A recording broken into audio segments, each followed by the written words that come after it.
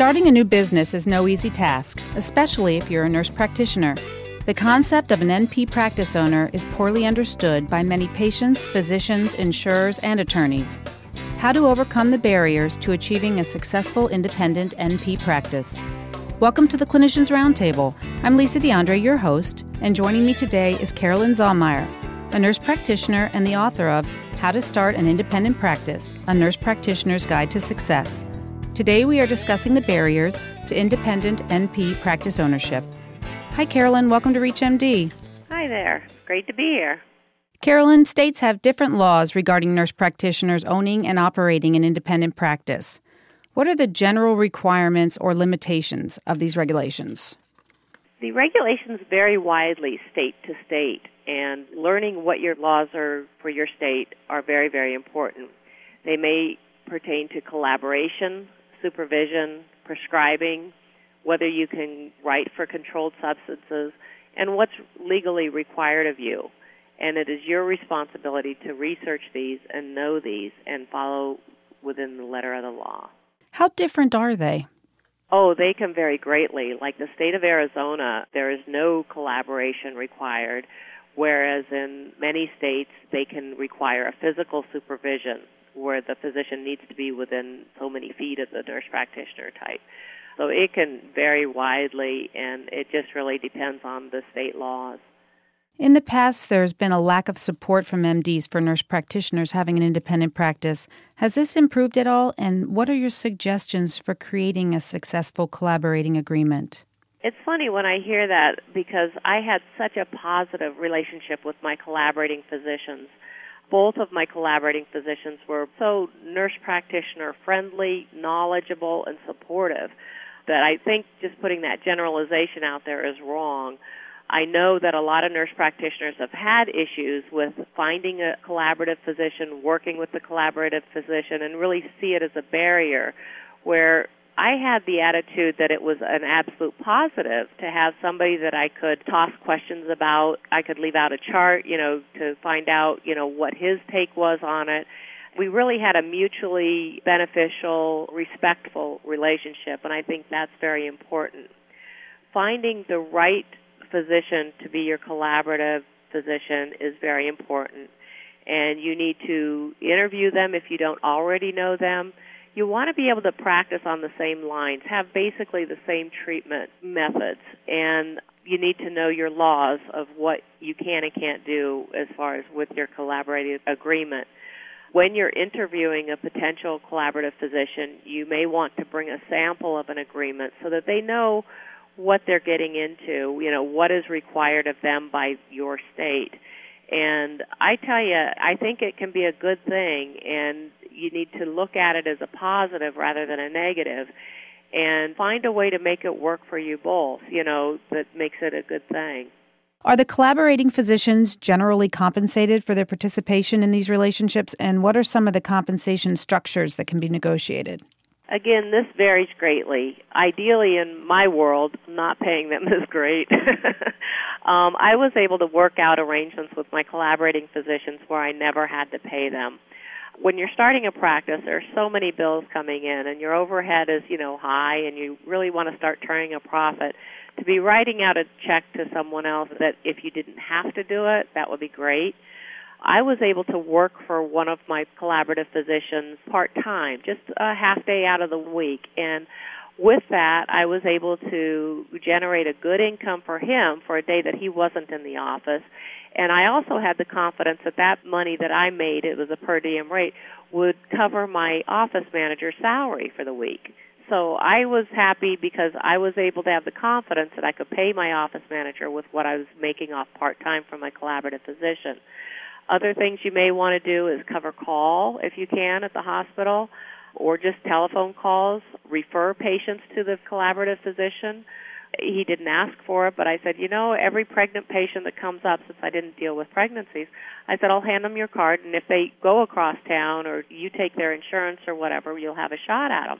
But I couldn't guarantee, of course, that the patients would go there.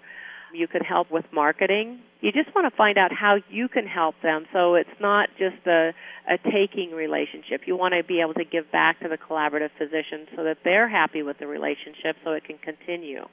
That's great advice. Can a nurse practitioner have hospital admission privileges, and how should nurse practitioners handle the situation when their patients are admitted to a hospital where they have no admission rights?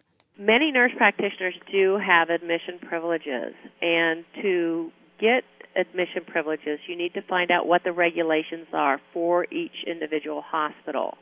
You need to find out what the application process is. Once you have that application, you need to fill it out perfectly. You do not want to halfway fill it out and then get rejected, because on every application it says, have you ever been rejected from hospital privileges?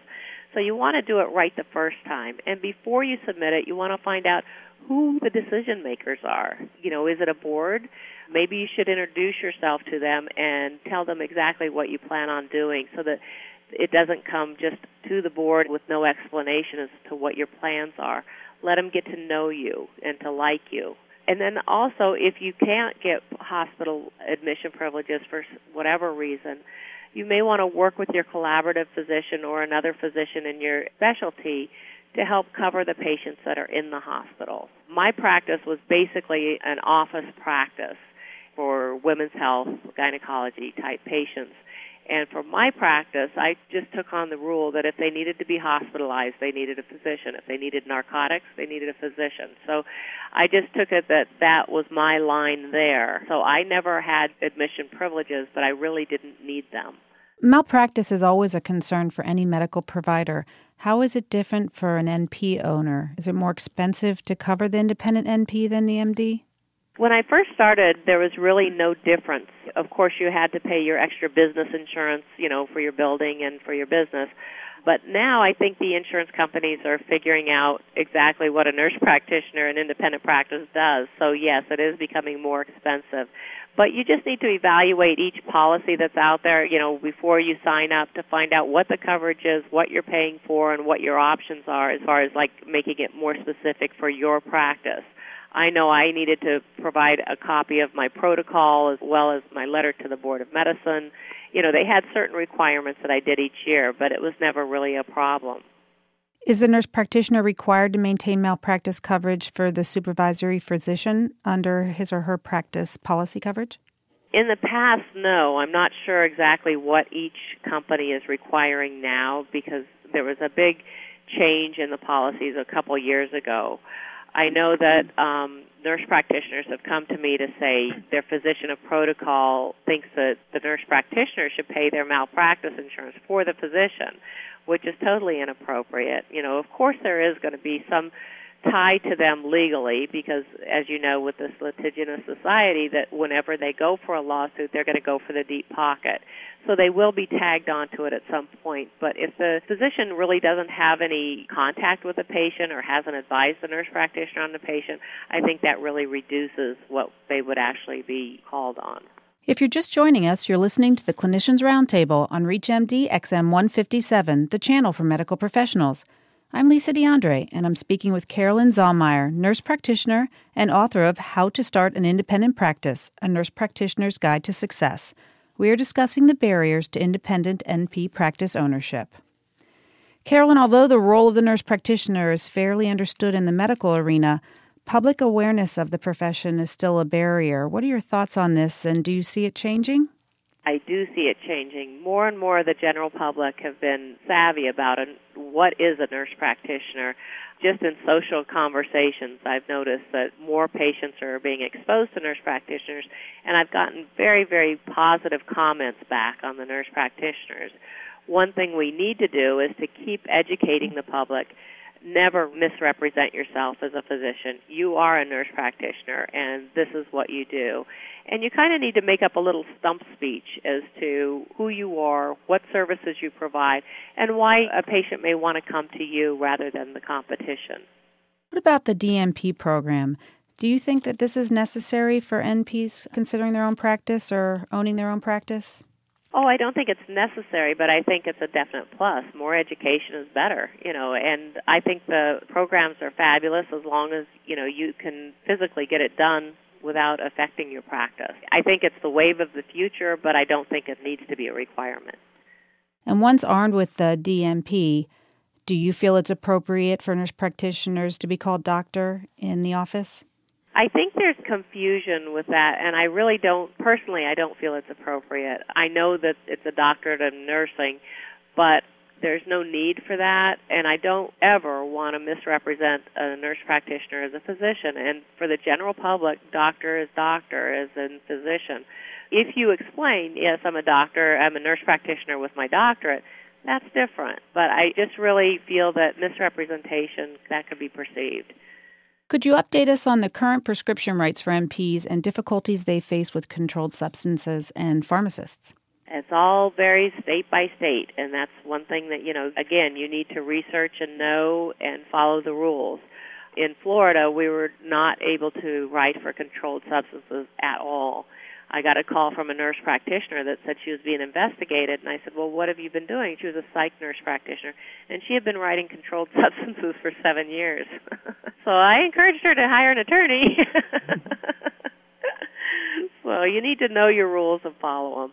And what are the barriers with insurance reimbursement for nurse practitioners?